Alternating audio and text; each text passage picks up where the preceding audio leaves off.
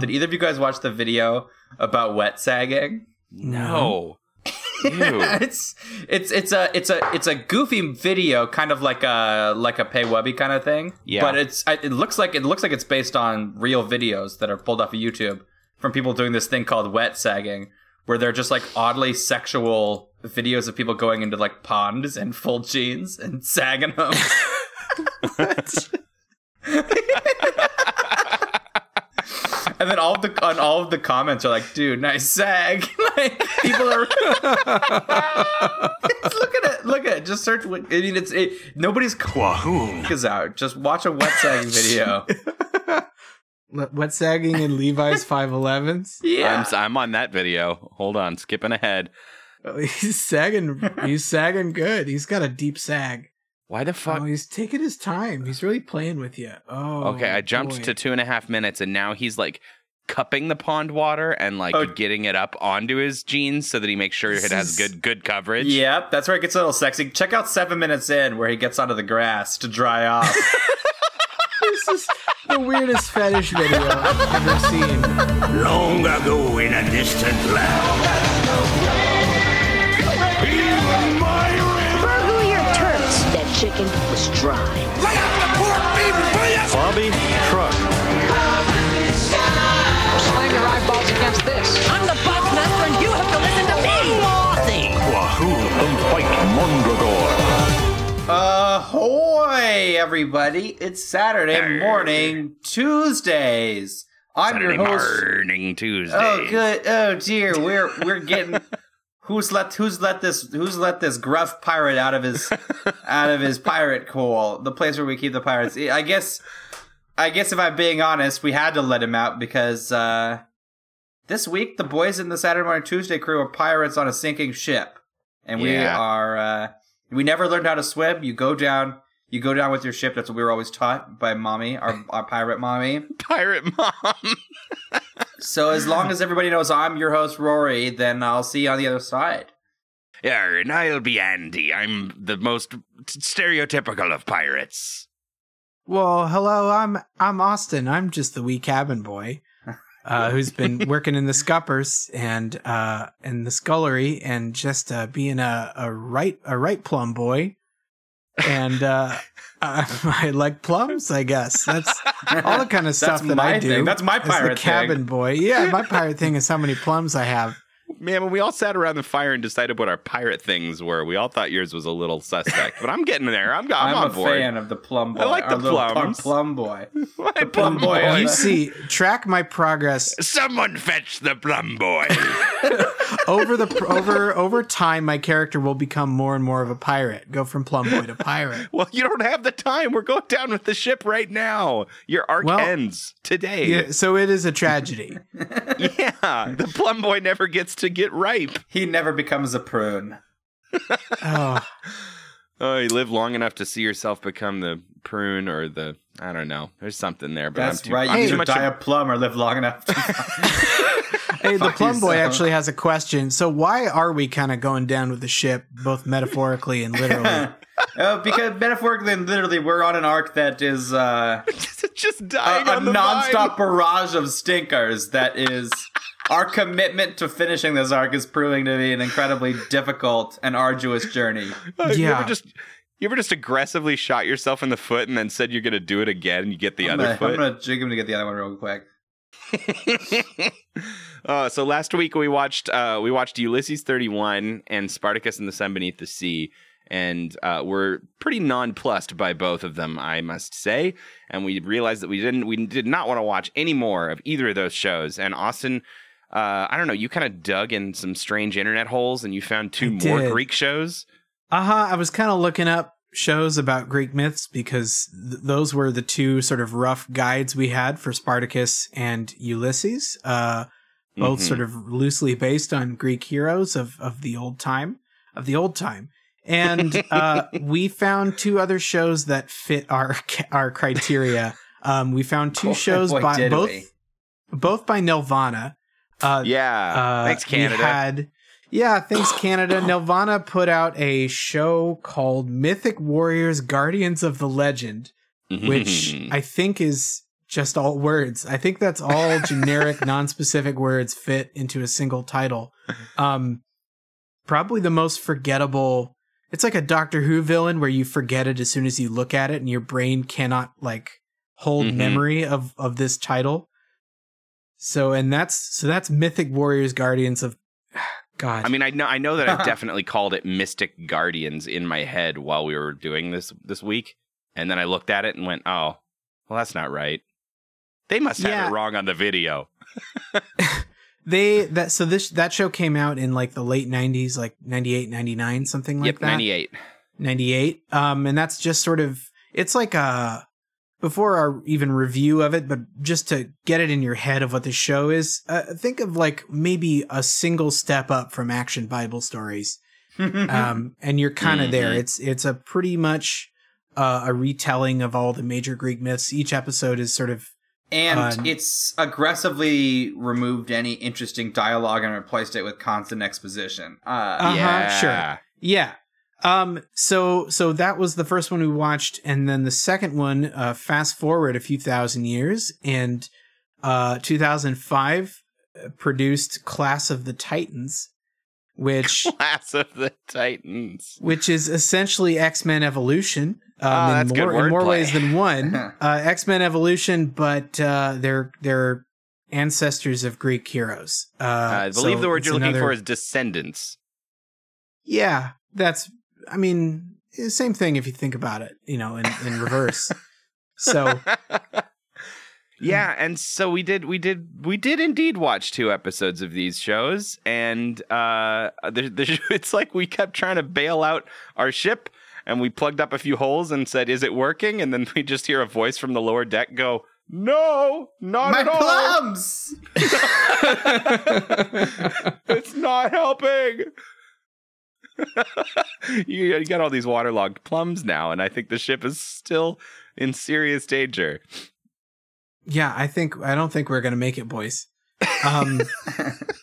But you know what happens when you're surrounded by water everywhere? You know what you have to do? You gotta dive right in. I was gonna say drown yourself.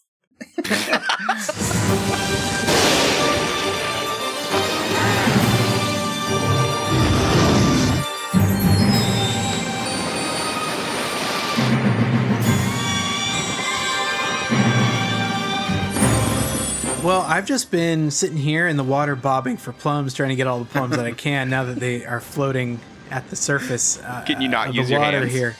No, I can't use They're my swimming. hands. They fell off in a sea accident leaving the boat. The sinking boat took my hands off, but I am able to sort of... When Poseidon took my hands as punishment. Yeah. And speaking of punishment from the gods, let's look at our first episode. I gotta check my notes every time to say it. Mythic Warriors, Guardians of the Legend. This is season 2, episode 4, called Hercules and the Golden Apples. That's correct. Yeah. And for some reason, the internet didn't have any summaries of this. It didn't. I don't think it did well. I don't think. Well, it got a second season, which is better. It did get a second season. Yes. More than better shows we've seen yet. Right. Apparently this was airing simultaneously with the Disney Hercules animated series.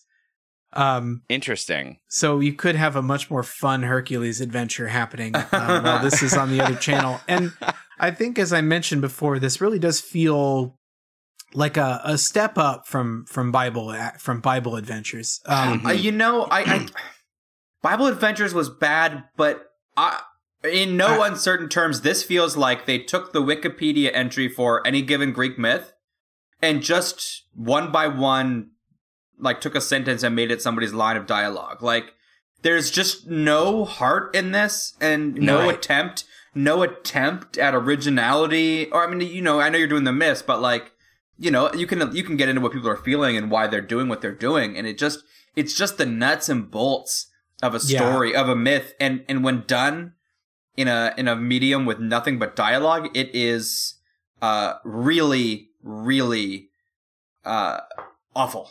Yeah, well, it's very much in the same way that a broccoli you know, a sort of broccoli show that feels like you're supposed to be eating it because you're learning something, like you're getting something important that I guess you could have just read it in a book and you're like, I need to at some point know what Hercules' deal is. So I guess here's the way to learn about it. But yeah, but even VeggieTales, which is literally the Bible broccoli show, had fun in it.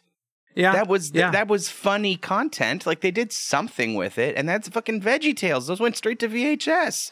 Yeah. So I personally I'm not throwing in with this is better than the Bible stories cartoons. Unfortunately, this is. I mean, it's more palatable, but the work is worse. So what I will say though is that if I was flipping through channels and I hopped on this, I might be interested since I was a weird kid who was interested in Greek mythology. I think a lot of kids kind of glob onto mythology. It seems fun. It's that sort of same like low level mastery we talk about. Like you got to know all the Greek gods' names and what their sort of like high level deal is. Yeah, it's like Pokemon. So I get that. It is exactly like Pokemon. That's what I'm saying. Is so I can kind of get with you on that. That like if I'm into Greek myths and this is just like. I mean, you know, by season 2, episode whatever this is, they're into the B-roll. They're into shit that I probably haven't read before. So that is that might make me stop. But well, and this aired on CBS in the US. But apparently, this show was huge in Scotland. Yeah, and it was really big in Scotland, and they like translated into Scottish Gaelic and aired it on the like Gaelic BBC channel, and like it was huge, I guess. Like, you know, when we talk about that, I think it's a little bit, not that anybody's done anything misleading, but when something becomes huge in, you know, whatever, you know, other country that's not America, it sort of blows up in. It's like being big in Washington State. No, I wasn't going to say that. I'm not dissing other countries. What's not clear is the landscape of other content of that genre or for that age group at the time. Yeah, like what little like strange IV drip of good content did they get? Yeah, did this blow up or was this just the only cartoon on Scottish BBC 2 or whatever channel they're on? Right. Exactly. Or was it cheap enough to license? Yeah, that's my inkling is that the shows that blew up that are just nothing, these nothing shows, this shouldn't be popular. Yeah. It's not even stupendously bad. It's stupendously moderate, mediocre, milquetoast content. What's surprising to me, too, is when I did some research on the Hercules, the actual Apple myth that was the episode apple? we watched. The actual, well, the actual real myth, apple? the myth that this was based on, it doesn't even really cover all of the bits as they are supposed to happen. Like the good, right, they change it. Yeah, they change it. So it's like, if you're giving us this sort of what feels the very broccoli, like paint by numbers broccoli version. Yeah, then at least give us the accurate. Yeah. It's the worst kind of edutainment because it's wrong. Yeah, it's wrong. And it's it's uninteresting and wrong. Yeah. Yeah, so like that's the part that I'm a little baffled by is why they still changed it and it still doesn't feel exciting. Like if you're gonna make changes, at least, you know, give him a skateboard. Like God. You know? They did in the strangest, you know, I talked about this being like moderate content. The strangest flex in this show was how they managed for the like 3 minutes of screen time that Atlas gets to get a fucking Ayn Rand reference in there. Yeah. To sneak in him talking about shrugging his shoulders. Oh, he does talk about shrugging. Oh God. Well, before we do that, let me sort of come up with a synopsis of this episode that it doesn't exist. So let me generate something. So yeah. Essentially, what happens is Hercules has a hot girlfriend, and they get attacked by a centaur, and the centaur shoots an arrow and it grazes the girlfriend, and then Hercules takes a. I have to stop this. I have to stop this because at this point, listeners are going to be saying, "Shit, this sounds really interesting and fun," and I cannot stress to you more strongly that everything, all the whimsy in Austin's voice is not present in the show. Centaur is nothing. This fun centaur and the arrow licking poison is just not it's not as funny as when we're as Austin has allowed it to be seen.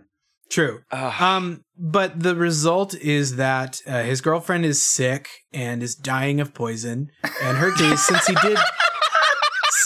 did lick it, he's also dealing with that. He also has a little bit of poison as a snack. He licked it too much.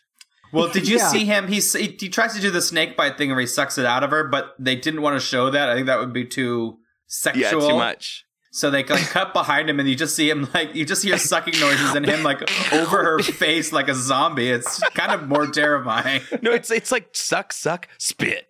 It's so... Bit.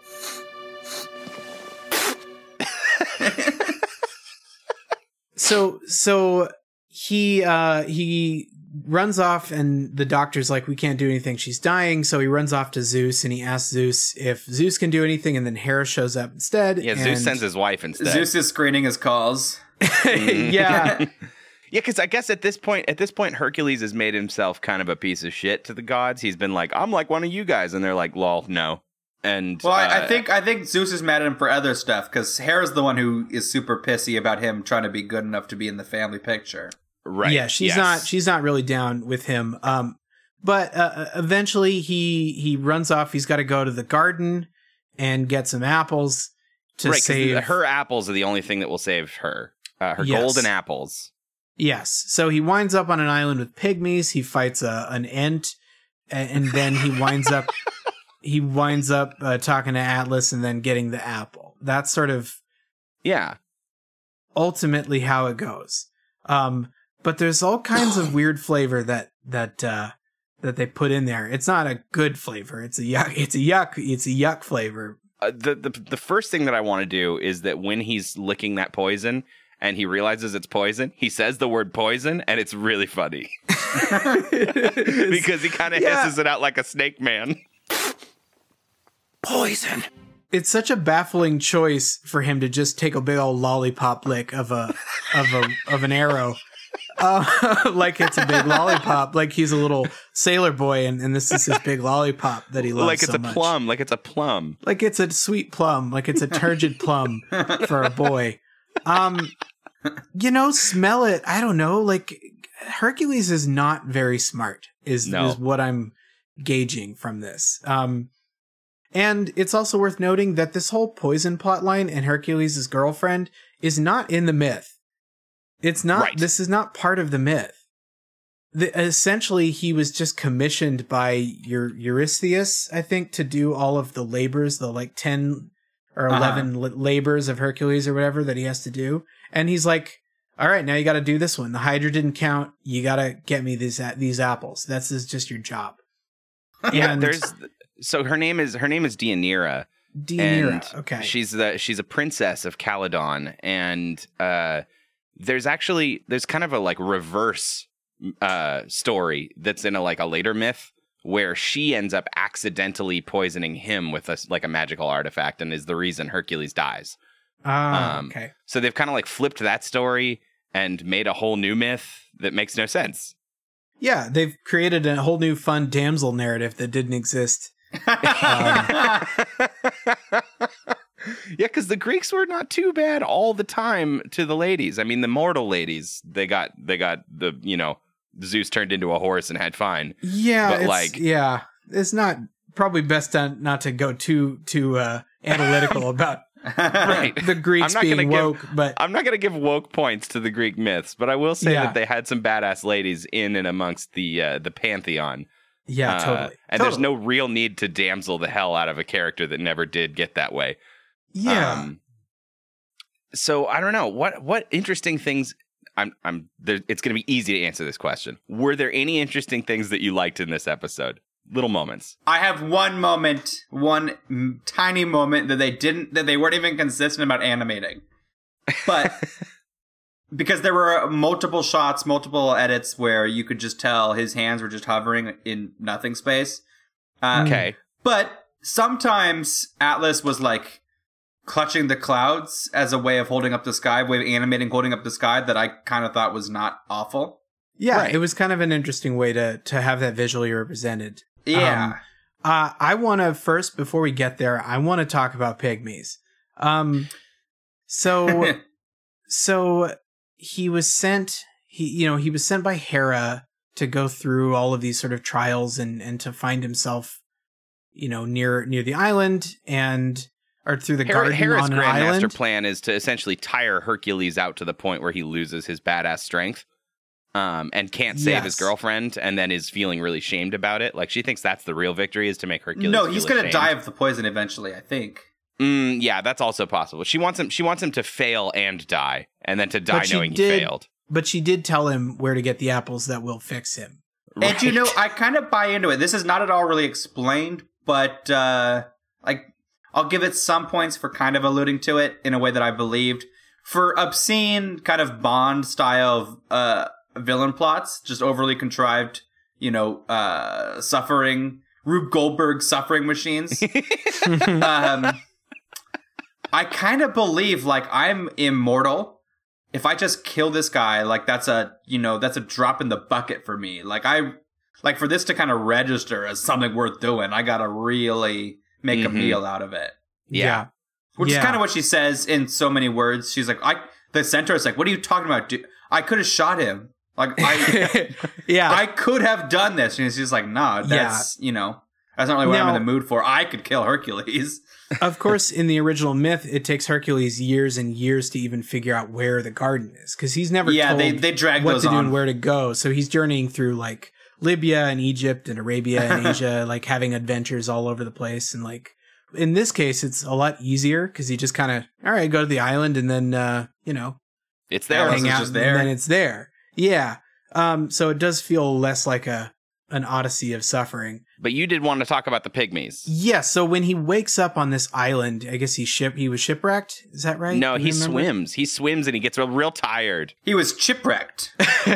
He was chipwrecked, like the Chipmunks movie.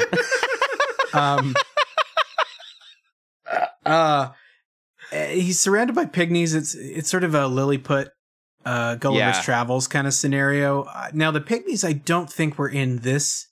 I think this is another thing where Hercules did have an adventure with pygmies, but it's not this one. And they look like little goblins.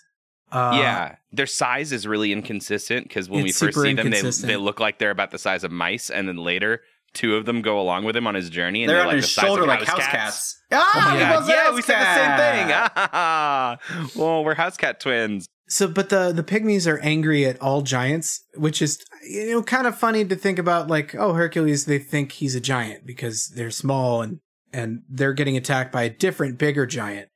And there was almost some fun, interesting scale stuff going on with Atlas and Hercules and the pygmies. If you believe Wikipedia, that's like one of the cool things that sets this show apart is that they depict like the gods as like huge and like various, they do interesting things with size. But they don't actually do any interesting things with size. It was narrative. almost there. Yeah, it was there, but it was not present in any kind of like theme or metaphor.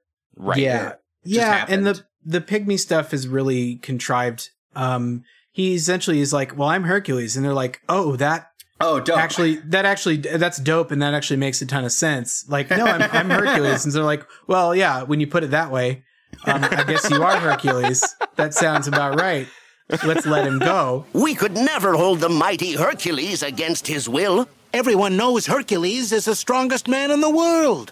I was, until I tasted the poison from an arrow that struck my love, Deianira. Now my strength grows weaker with every moment I waste. His words ring true, Your Majesty. Oh, yeah, no, that's totally legit. Like, God, they're so easy to trick. Oh my God. Easy to trick. Which is again another part that could have been really fun if some like in an age before like social security numbers. How does Hercules prove he's Hercules without powers? Yeah, and it's like such a small task. They're just like, show us you're really Hercules, and of course we'll let you go. Yeah. Yeah, but none of that happened. It was none just of that happens. Weird dialogue, which I'm sure we've dropped already. So then they're like, you can help us fight this other giant that's helping us. And you're thinking, oh, is that Atlas? No, it's Antaeus. Who looks kind of like a tree person. Yeah, he's a tree. He's a plant man, and and he eats through his toes. Yeah, his toe roots absorb energy through the earth, and it's not really interesting in any way. It's just they fight and Hercules wins. Well, it's only interesting because as soon as Hercules finds out about the toe thing, he's like, "Oh, well, I have a great idea," and he just picks the whole fucker up off the ground and chucks him off a cliff. Yeah, it's like that would have worked even if he didn't eat through his toes. You could just pick anybody up and chuck him off a cliff. That's what I was thinking too. But I guess he couldn't squirm out, because that's a big old tree man, and he was just sort of held aloft like a Simba. So the pygmies can show him where the garden is.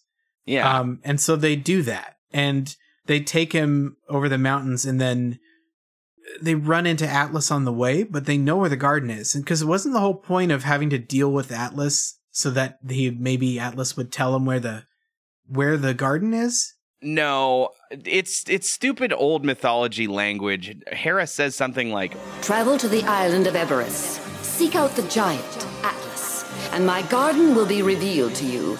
Okay, right. So basically, go find him, and you can see the garden from there. So say hi to Atlas, and then keep walking. Yeah. Keep going left. Take a right at the giant man holding up the sky. Yeah, and then what we get after that is probably the silliest exchange, the silliest sort of trickster narrative that I've ever seen. The laziest, worst executed. It's kind of a traditional Greek myth sort of duel of wits. It's really poorly executed, but very. They both kind of engage in a let's see who can trick each other harder. Yeah, I mean, if you're Atlas, you don't want to hold the sky anymore because you've been doing it for a long time, and the end, the end of your contract is the end of the world. So he tries to get Hercules. He basically is like, "I'll tell you, I'll get the apple for you if you hold up the sky instead of me." It's kind of interesting with Atlas. I mean, not that they portrayed this in the show, but Atlas doesn't want to die. His life is a constant, burden and suffering. Yeah, but he gives a shit.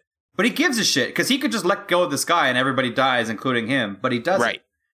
And I don't know. It's just more interesting than anything that really happened in the show. Yeah. They talk about it on this. He's like, I don't want to die, but they don't really dig into why. Right. Yeah. He seems pretty willing to just fuck everything up. The brilliant switcheroo that happens is the gambit here. Atlas tells Hercules to, just hold it for a minute. Hold it for a second. "Perhaps I can save you a long trip down the mountain. If you hold up the sky for just a moment, I will bend down and retrieve the apples for you." Oh, sure. So he holds the sky for a second, and then Atlas, of course, celebrates like, "All right, I'm done. I'm out of here. Great. I fooled you. Tricked the shit out of you, you idiot." Hercules is like, hey, I don't know how to do this very well. Can you show me by example how to hold up the sky? And he's like, "Oh yeah, dog. You hold it like this." And Hercules is like, "Got you back, bitch." Which again, I think the little tiny piece that could have been fun is the fact that Atlas does it because he doesn't want Hercules to drop the sky because he's concerned about that. Exactly. Right. But it's sort of portrayed more like he's just been outwitted. Mm-hmm. Yeah. After Hercules tricks him and leaves Atlas holding the bill, he runs off to the garden, and then a rift opens up in the earth, I guess. Well, it's because Atlas slams his feet down because he's pissed about what happened. Right.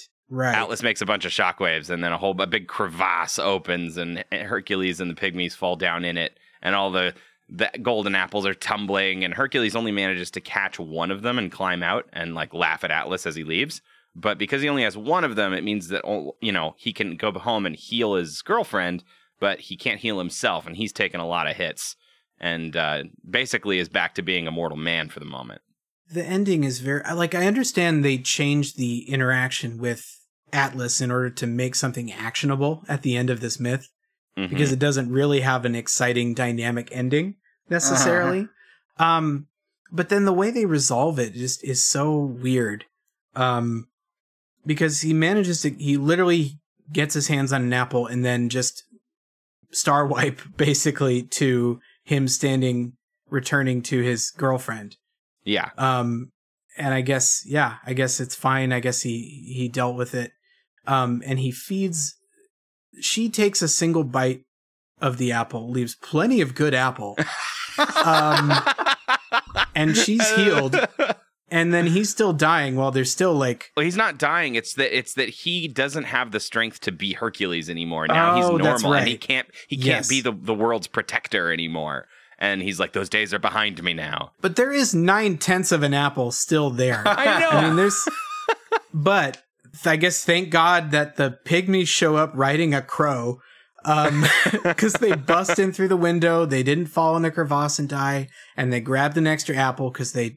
go out of the way to explain how they managed to get another apple, and they brought it to Hercules. Do you guys think this was a backdoor pilot for a Pygmies show?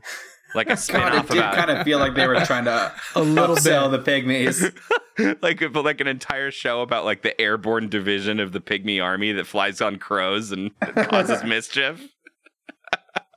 And, Hera's been foiled again. I mean, we end on her like, oh, he got me again. He ate that other apple. Damn, which I did tell him where to go.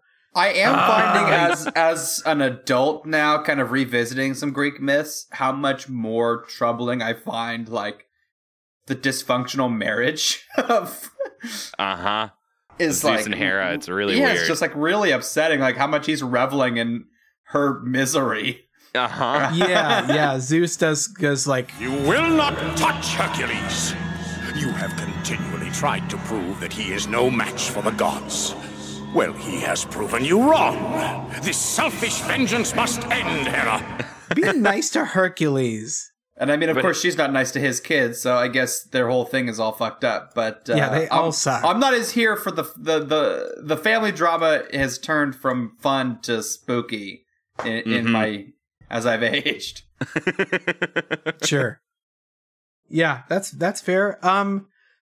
Ultimately, we talked a lot of shit about this show, and I think it's worth it. I mean, it's worthy of it. Of that shit. I still kind of didn't have the worst time watching it. It's like a saltine. You can eat a saltine and go, that was a cracker. And you can put better stuff on a saltine, and you can have it with soup. But in the end, it's not going to make your list of top 10 crackers. Sure. Like, it's just a saltine. It's a serviceable delivery system for a Greek myth. It did the thing. It was animated. It had some action. And you went, cool, that was a show. As a kid, if there was nothing else on, I could have watched it. But it sucks. Slightly better than reading a Wikipedia article, although that's going to be more accurate. So I guess if you're going to go to the trouble, if you're going to spend 22 minutes learning, you might as well, I guess you could just read the real myth and get the accurate version. That's fair. I don't know, guys. Maybe it is bad. Yeah. It's not good. It's not good. It's not good. And we're still sinking. We are, yeah.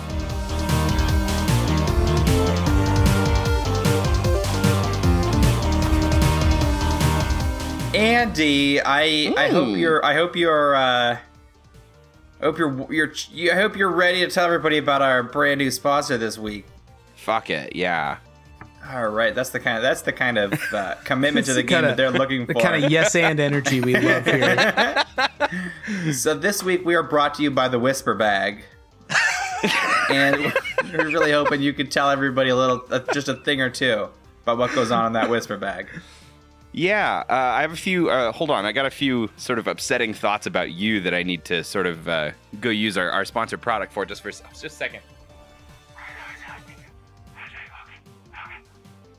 Okay, I'm back. I'm sorry. Look, I'm really good at doing these sponsors because I always buy the products that we get on our show. So I have a whole bunch of shelves full of really weird things like that ghost we sold one time and some upsetting wedding gum. And this time, I've been using every day this Whisper Bag, and I think that you guys are going to be really excited about it too. How often do you do this podcast with me and you have things that you want to say to me, but you don't because it would end our friendship? Well, I do the podcast weekly, yeah. How often during the week does it occur to me that I have something to whisper into my bag about you? Yeah. Would you say that you think those thoughts a lot? Oh yes, certainly the bag is used. Yeah, Austin. Yeah, it's best not to say it, but I'm nodding you know my what? head. In a pre-bag world, it would be best not to say, and you'd never have an outlet to say those things. But the whisper bag is here for you. It's here for me, and it's here for all of us. And it's an exciting, wonderful, new, mystical object that you can open up and you want to do this in private time because it looks a little weird when you stick your head inside of a bag. But when you got the moment, you have those horrible, upsetting thoughts about your friend Andy, and you open up the bag and you put your head in, and I'm in there. I'm in the whisper bag. It's my head. And it doesn't always have to be me. It's going to be whoever you want to be whispering your evil, horrible thoughts to. Okay, it's not just calibrated for Andy. It sounds like you kiss this bag. Is there a mouth on the inside to kiss? You could, you know what? I think that there's a sort of side option that you could be using this bag as a kisper bag, but it is in fact just a whisper bag. And no, the target of your current day's ire, you will see an image inside the whisper bag, and you'll stick your head in there, and it's not going to muffle the sound, which is why you got to whisper, but you get to say all the things that you've always wanted to say to that person, and they will be in there, and they will respond in a very realistic way. So, for instance, if Austin ducked his head in and said all those horrible things about me that he always wanted to say, I would realistically not have anything to say back and look really uncomfortable, and there'd be a lot of silence, but it would be really satisfying for you, I bet. Oh, yeah, absolutely. Although I would probably scream them if I wanted to. Deep into the whisper bag. You'd break your bag on the first, right after you open it. But that's the beauty of it. It wouldn't actually break the bag. The whisper in the title is only really a suggestion to sort of save you, or really to save a whisper bag incorporated from potential lawsuits that result from the actual target of the ire hearing you. Much like a personal foot massager, the use is a little bit up for your own interpretation. Like you could use it on your back. This is just a bag with a mouth in it that whispers.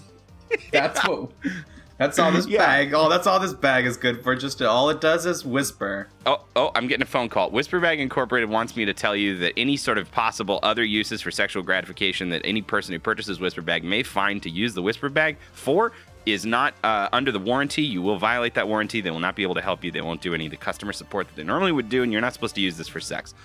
Oh, I could put my dick in the bag. You can put your dick in the bag. No, don't do that. It's for whispers. It's for whispers. It's for saying the things. It's for talking. You guys don't abuse the head inside the bag. You're making me upset. You're making me upset. I got to go use my whisper bag again. But thank you. I'm sure. Fun, I didn't realize the head was like a person. Look, just stop having these. This is gross. You guys are taking this to a gross place, and it's supposed to be like cathartic and nice. Yeah, that's what I'm talking about too.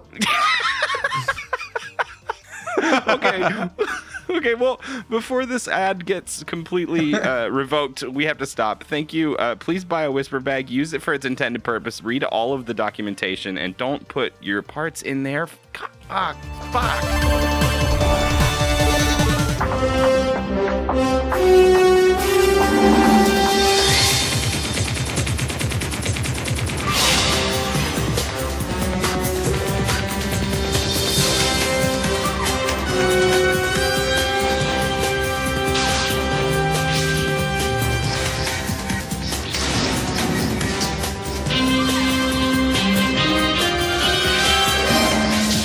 Well, the water's come up to my knees now, and we're gonna die anytime. We can swim to shore, but you gotta go down with the boat. You stay in the boat. It's the code of the pirates. Another plum. Don't mind me, just gobble out these plums. If I'm gonna die, I'm not gonna die empty of plums. Yeah, let no one say that I went down with an empty stomach. I have empty of plums. I can eat the seed and everything. This next show that we watched is called Class of the Titans. And I did not mispronounce it. It is Class, because we're doing pun titles now. And this is from 2005. It's another Nelvana show. We watched episode 1 of this one, which is called Chaos 101, Part 1. How many times can I say the word one? And boy, howdy. I think this one is we're going to fight about it, because I like it, and I think you guys don't. I really like this show, and here's the summary. On New Year's Eve, Cronus escapes from Tartarus during the planetary alignment. His first act to take revenge on the gods begins with him freeing Typhus from his imprisonment. The Oracle tells him that 7 heroes will stop him. The first 3 heroes, Jay, Atlanta, and Harry, are found and brought to Olympus. So this had some fun ideas in it that I like. There are moments, but overall, I still found the dialogue so cringy and unbearable that I just couldn't have a really good time. Yeah, I hated kind of every moment of the script. No. The script, I think, is bad to listen to when it's spoken out loud. Oh no, you got a problem there. That's kind of what it's supposed to do. Yeah, some aspects of the production itself, I didn't hate. Some sort of ideas floating around here, like Rory said. I don't hate some of the ideas, but just the spoken dialogue is atrocious. It's just bad. It's really bad. Like I said, this is another Nelvana production, which means it's Canadian. It was aired in Canada at the time, and I think it only really aired in Canada, but it did come to the U.S. several years later on a network I've never heard of called Kubo, like Qubo. Have you guys heard of this? No. It must be some deep cable network that switched to like an online streaming thing or something. I think they're technically still around, but apparently it did air here on Kubo. So if you were in one of those weird rich kids with all the 500 channels, maybe you saw this one time. Shout out to all the Coob heads who watched it on Kubo. Worth noting, it could be Kubo. I don't know that. But the only interesting tidbit that I found when I was looking into this was that one of the producers, the creators on it, Chris Bartleman, went on to be an executive producer of the My Little Pony Friendship is Magic show, which, neat. We're never watching that on the show if I have anything to say about it. Rory, you mentioned that there's some shows that you work very hard not to get on our show. That's one of mine. We're not going to be a brony cast. I think this is the 1 degree of separation I'm comfortable with. I don't appreciate you framing that like you're the holdout, the last bastion. I know you guys podcast and My Little Pony. You guys are secret bronies. That's not true. Sorry, I didn't want to commit a friend crime by accusing you of something like that. Friendship isn't magic today. I don't know. This show kind of reminded me, Austin, you said it reminded you of a different show. Was it X-Men Evolution? It is X-Men Evolution. Yeah, the show is X-Men Evolution. It looks like X-Men Evolution, and they both find ways to fit people into a high school like X-Men Evolution. It had a vibe that reminded me of Jackie Chan Adventures, but not in like the good way. Like that show's much better. But I was totally thrown off by how they've involved the high school framework. Oh, I know. And it doesn't. This whole episode, they don't go to school once. No, they're told now they're enrolled in Olympus High School. Well, it's anime-est shit. It is New Year's, so I assume they don't have class right now. It's true, but it just seemed like an extra bit of exposition just plopped on top. Yeah, they could have done a time jump and gone back to school. God, it was so fucking funny to me when the 3 kids go through the magic janitor's closet and they meet Hera, who introduces herself as Ms. Hera, like she's some sort of fucking school teacher, and she says, "What is this place?" Olympus High School. I was like, this is the anime now. We've done an anime thing. It's like a weird themed high school. So the one I mentioned it having a couple fun ideas. I liked that they're like incarnations of a god. There's like multiples at the same time. Like there's older Hercules and Artemis. Like that is fun, neat space. Mm-hmm. Yeah. So what Rory's talking about is that every one of our soon to be 7, but there are only 3 in this first episode. Main characters is, I guess, specifically a descendant of an old Greek hero. So we have the main characters we meet in this episode are Jay, Harry, and Atlanta, and they are Jason, Hercules, and Artemis. And Atlanta's such a strange reach. Although Atalanta is actually Atalanta the Hunter was a real Greek. She was a real Greek hero. She was a member of the Argonauts, apparently. Yeah, so okay. So they are pulling that. So they didn't think anyone would know who Atalanta was, and they just did Artemis instead. I guess. I don't know exactly, but there is precedent for that name. So, well, I liked her the most out of the characters that we met. She seemed really fun. Mm-hmm. I liked Harry. He's a country bumpkin. Jay was a pain. Harry and Atlanta seem to already have superpowers that maybe they inherited, because Harry can like lift anything, like he's absurdly strong, and Atlanta has like fast feet, like she can run really fast, and we see her doing it before she even gets to Olympus High School. So I don't know what the deal is there, but yeah, it's but not it is clear fun. if those powers awakened or if they've just always been like I think they've always been there. None of them seem particularly surprised. Right. No. But that could be the bad writing. What Rory mentioned earlier is that we have like a young and an old version. So when they go to Olympus High School, they meet a couple of the gods. They've met Hermes, who's really, really, really annoying. Yeah. They meet Hera, but they meet the real Hercules and Artemis, who are older and sort of like turn into. Are they supposed to be the real ones? I thought they were like the previous ones. No, I think they're the real ones. Yeah, they're the original ones. Yeah. And they're just sort of descendants who have some shred of that power. And it's so funny. Like this, it's such a weird. Hercules specifically is such a weird decision. They made him look like Carl from Aqua Teen. Like, like he's a chunky dad with like a heart tattoo with an arrow through it, and he's like, "Hey, what's up, boy?" Like, like it's really bizarre. It's a weird take on Hercules. I think what they had to do that to make it seem like he's past his prime, so that he doesn't just be Hercules and save the day. He doesn't horn in on the teen zone. You gotta let the teens have a room to shine. Yeah. It's worth mentioning the other characters that we don't get to meet, just so that we say them out loud. Oh, okay. We got Odie, who's Odysseus, Archie, Achilles, Teresa is Theseus, which I wish that we'd seen, because that was kind of fun, making Theseus's descendant a girl. Yeah. And then Neil, who in the intro we get Neil, the good-looking, who is Narcissus. Cool. Yeah. Neil. And so we don't get to meet those this episode, which I was kind of sad about. But on the other hand, it's nice to have it pared down so that you can actually learn who these people are.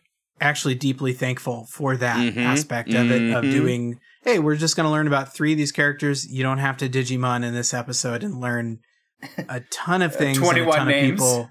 Yeah, exactly.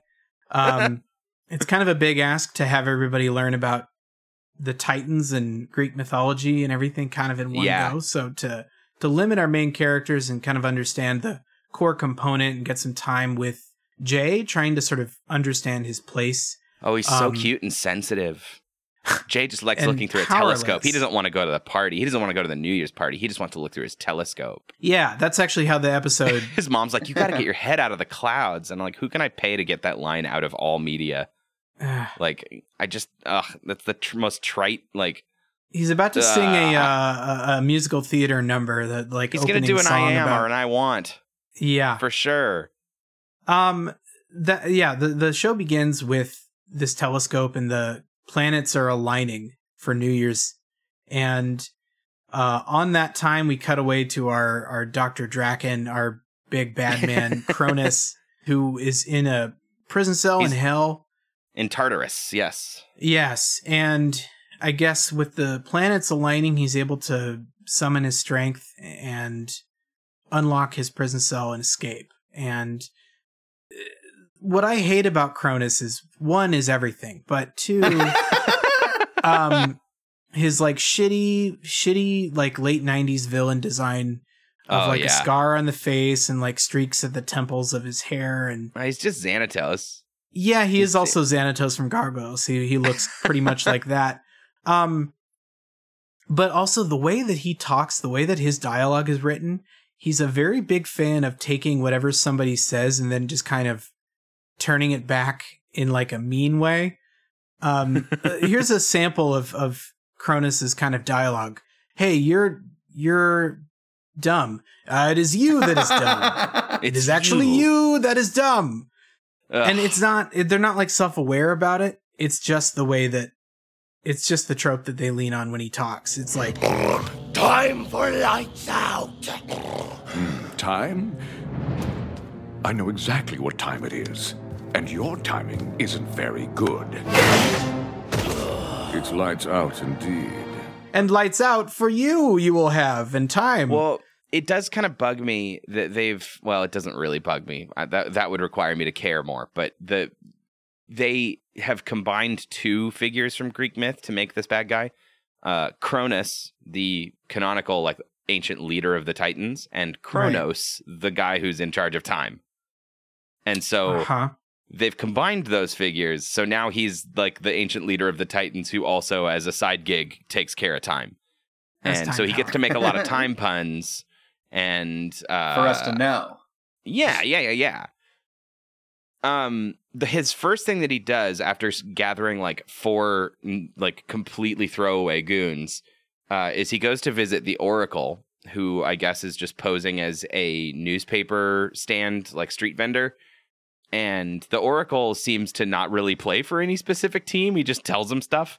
And he's like, yeah, cool. But 7 heroes are going to stop you. 7 teenagers. What? 17s? Not 17s.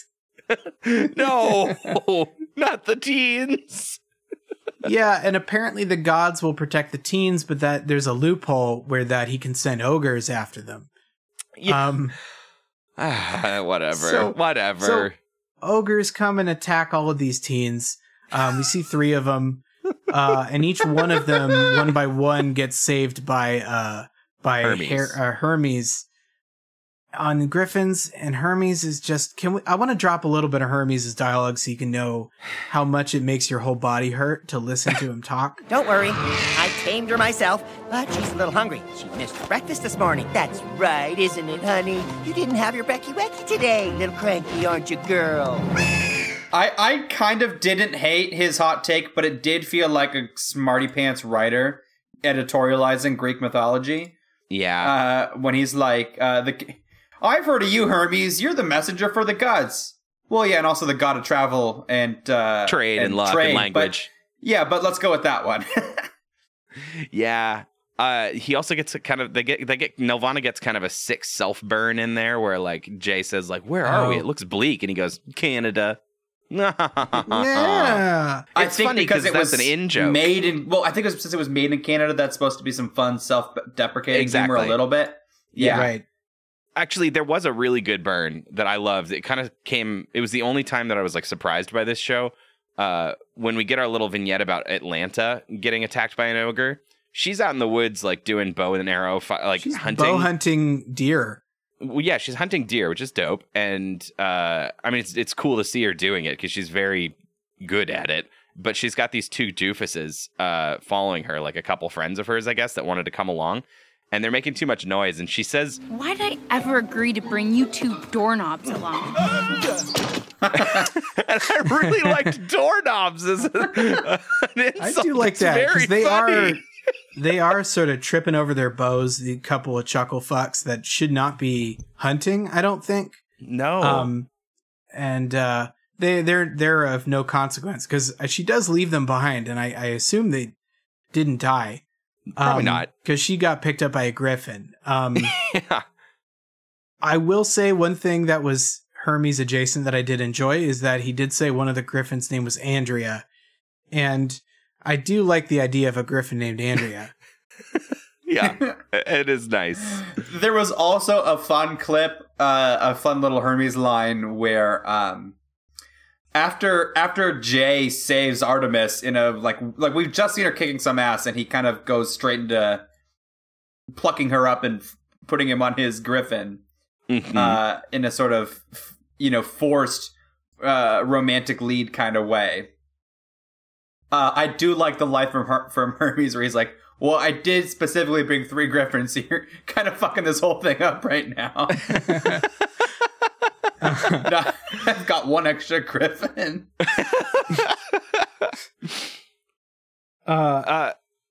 So they all land at New Olympia. That no explanation there. Is that just a coastal town that we're supposed to believe has that name? And it looks like a normal standard high school that's empty. And they walk in, they see some sort of mysterious ghost janitor. Yeah, we don't some get old more on man that. who can, I guess, phase through walls or something, and they wind up in a closet that is a portal to this magic realm that is also part of the school. you're skipping over the part where they all have medallions we've never seen or talked about before. They did. Yeah, I guess they got off screen a day before. Yeah, somehow. and they're like, oh, yeah, I have one of those too. And Jay's got a medallion, like a gold medallion with a J on it, and it fits right into a slot on the door. And like, ugh. It is also worth noting that when we do find Hercules, Harry, he was trying to get apples before he got attacked. That's true. That's ogres. That's a good reference. That's a good reference. It was to a the little apple. reference that we can talk about, but he was getting apples. So, yeah, they put their medallions in and they wind up in this magic realm, and Ms. Hera tells them about their destiny and how they go to Olympus High School now. And now they have to go to high school. And they're like, wait a minute, what about our parents? Aren't they going to be like freaked out that we're not at home? And it cuts back to Jay's parents, and Hermes is telling them some horrible lie about how he's an astronaut now, and they just got to deal with it. You mean Jay is an astronaut? That's right. He's been specially selected for intensive training, and after only a few years, he'll be off to the space station. Yeah, sorry, your child is gone because he's a child astronaut. That seems like maybe more questions than answers, but this is also the part where they dole out whose task, like whose role they have. And so like Harry finds out that he's a descendant of Hercules, and Atlanta finds out that she's Artemis, and then Jay is from Jason, and he is not actually good at anything. Yeah, he has no powers. And Hera's like, well, you're the superpowers. leader. And he's like, that's lame. And also I'm bad. That and means I nothing. Suck. Yeah. So when they later get into a fight, like they slot into their roles, and like Atlanta's the DPS and Harry's the tank, and Jay just kites enemies and runs away and is freaked out the whole time. I guess he comes up with one good idea in the middle of the fight, but mostly he's useless. So I guess maybe he has a point. Yeah, he doesn't have a weapon or anything, so. Nah. You know, I mean, obviously. Oh, no. He does have a weapon. Will... He knows a lot about Greek myths. And when the other two teens ask him why he knows so much about it, he goes, my mom's Greek. Cool. You know how modern Greeks are all experts on ancient Greek mythology? Like how that's some sort of, God, I don't know. That just felt really tone deaf. Yeah. Also, can Jay just be Greek? I mean, does he have to be so he can still be the little white kid who's the story?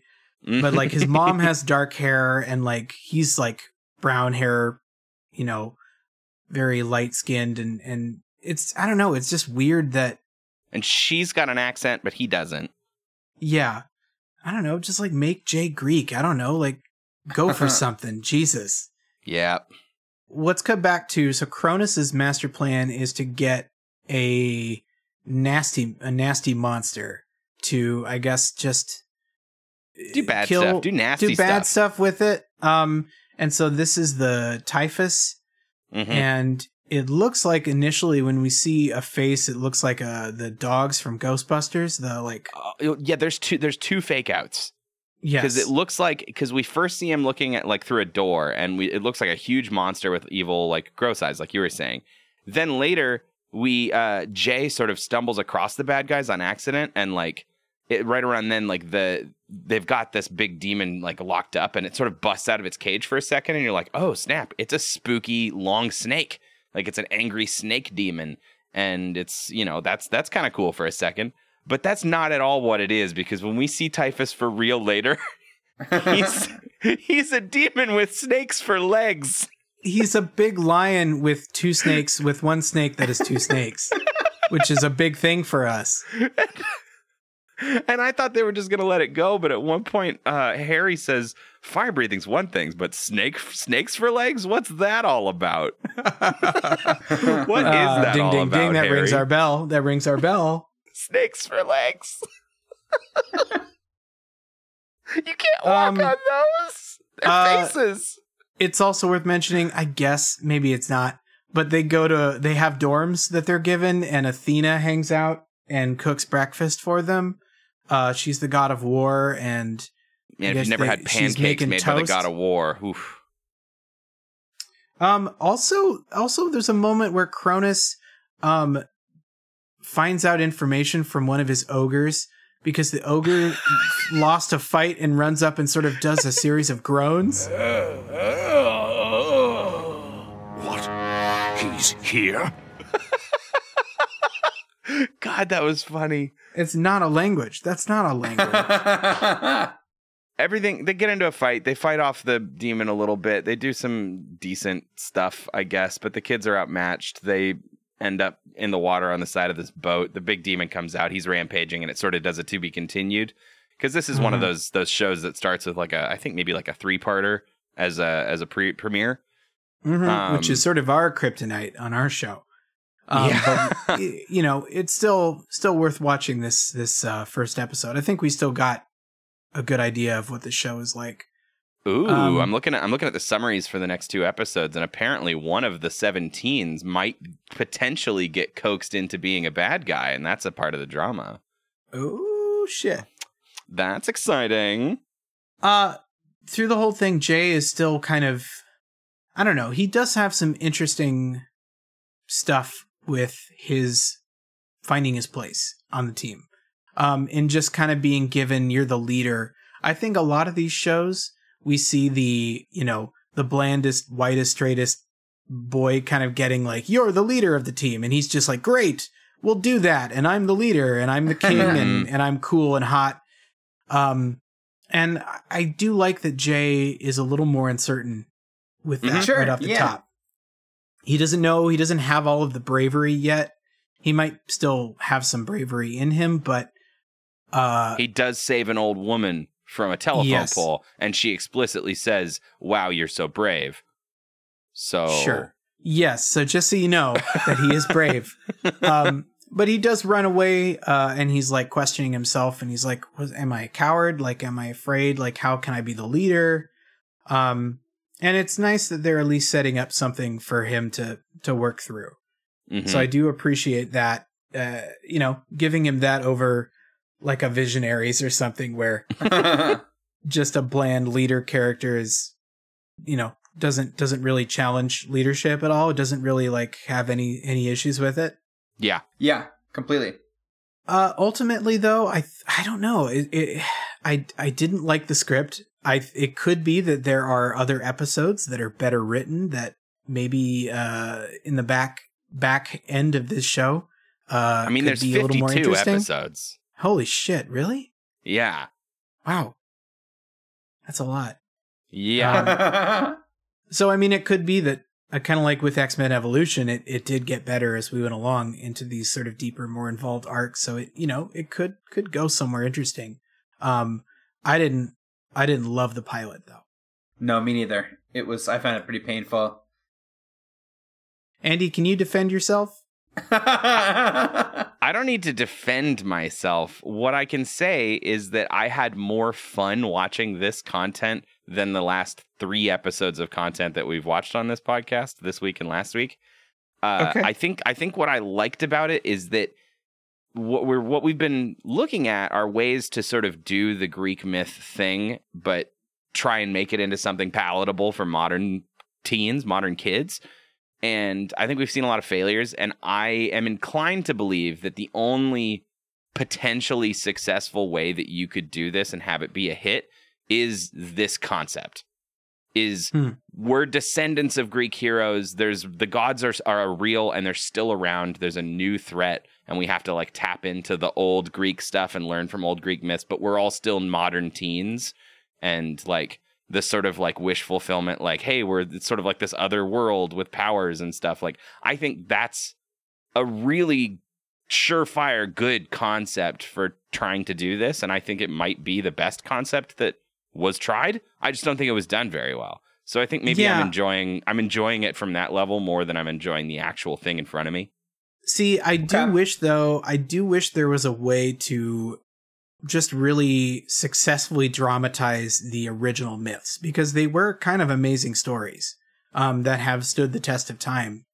But I think it's tough to put it for kids in that case. Well, that's a good point. I think if you're going to do it right, those old stories are really interesting, but I'd want them to be like dramas, like interesting for adults. If you want something to be for kids, you kind of got to make it funny sometimes. You kind of have to, there's things you have to do to make it kids entertainment in some ways, right? And I think that that's always going to cheapen a story like this. That's already it's already a bit like reading the Bible, right? Because that's kind of how dry and they're not dry, but they live in it's like a specific kind of prose or storytelling that is the myths. And the Bible sunk along with our boat and it's all wet. Oh no! Just like the Bible, we're gonna go to hell. We're gonna go to hell now. My Levi's are covered in water and they're sagging down. And oh no, we're wet sagging again. Oh man! Oh brother! All right. Well, there is no home to go to. We started with the beginning of this with a pirate ship that was already quite invested in its sinking journey. And we have, over the course of this hour, really seen that sinking continue. Really stayed the course. I think it's fair to say, having stayed the course, and I'm up in the crow's nest, kind of Jack Sparrow style, in a completely submerged boat, that this is probably the last episode of Greek Myths that we try to do. I think it might Tuesdays. Be, yeah. I think this boat, we rode it all the way underwater, and there's just... I think we sailed it from Athens or from Troy. I think we sailed it from Troy all the way home to Ithaca, and we got there, and our wife Penelope was there. She didn't know who we were. Telemachus was with us, and he was cool, and our robot friend was there. And No was there. And No, the robot was there, and we shot the arrow through the axe, and we got married to our hot wife again. And now we're back home. Yeah. Yeah. You guys, I appreciate, I kind of love that we did give this another week. I think we have to keep that optimism if we're going to continue to do this podcast. We can't be so cynical that we give one thing a go and go, nope, it's not going to work. So the fact that Austin found 2 new shows and we were able to come to it. I agree and disagree. These was 2 totally different shows. And I think both of our inclinations have been correct so far. That none of the shows we've watched deserved deeper scrutiny. But I mean, we were, I like that we tried more. We would never have seen these shows ever in our lives if we didn't need to try and scrape the bottom of a barrel for this arc. And I'm into opening my eyes to new content, even if it's terrible. So now we can say we've seen this, and I think so, and backed the hell away, and sunk Andy, down into the briny deep. Hey Andy, can I ask you something really quick? Can I ask you a favor? So I've been holding up the sky. It's really heavy, but I just need you to grab it for just a second here, so I can have a sip of water. Is that okay with you? Can you just? Yeah. Yeah, only if you promise to give me some of those plums in it after we're done. Yeah, you got it. Oh, thank God. Okay, well, okay, you put your arm there. All right, I've got it now. Then I'll take it back here, because I'm a man of my word. Oh, okay, great. Wow. I thought that was going to go a completely different way. No, it didn't. See? And that's... I love that. Let's just cut it right there.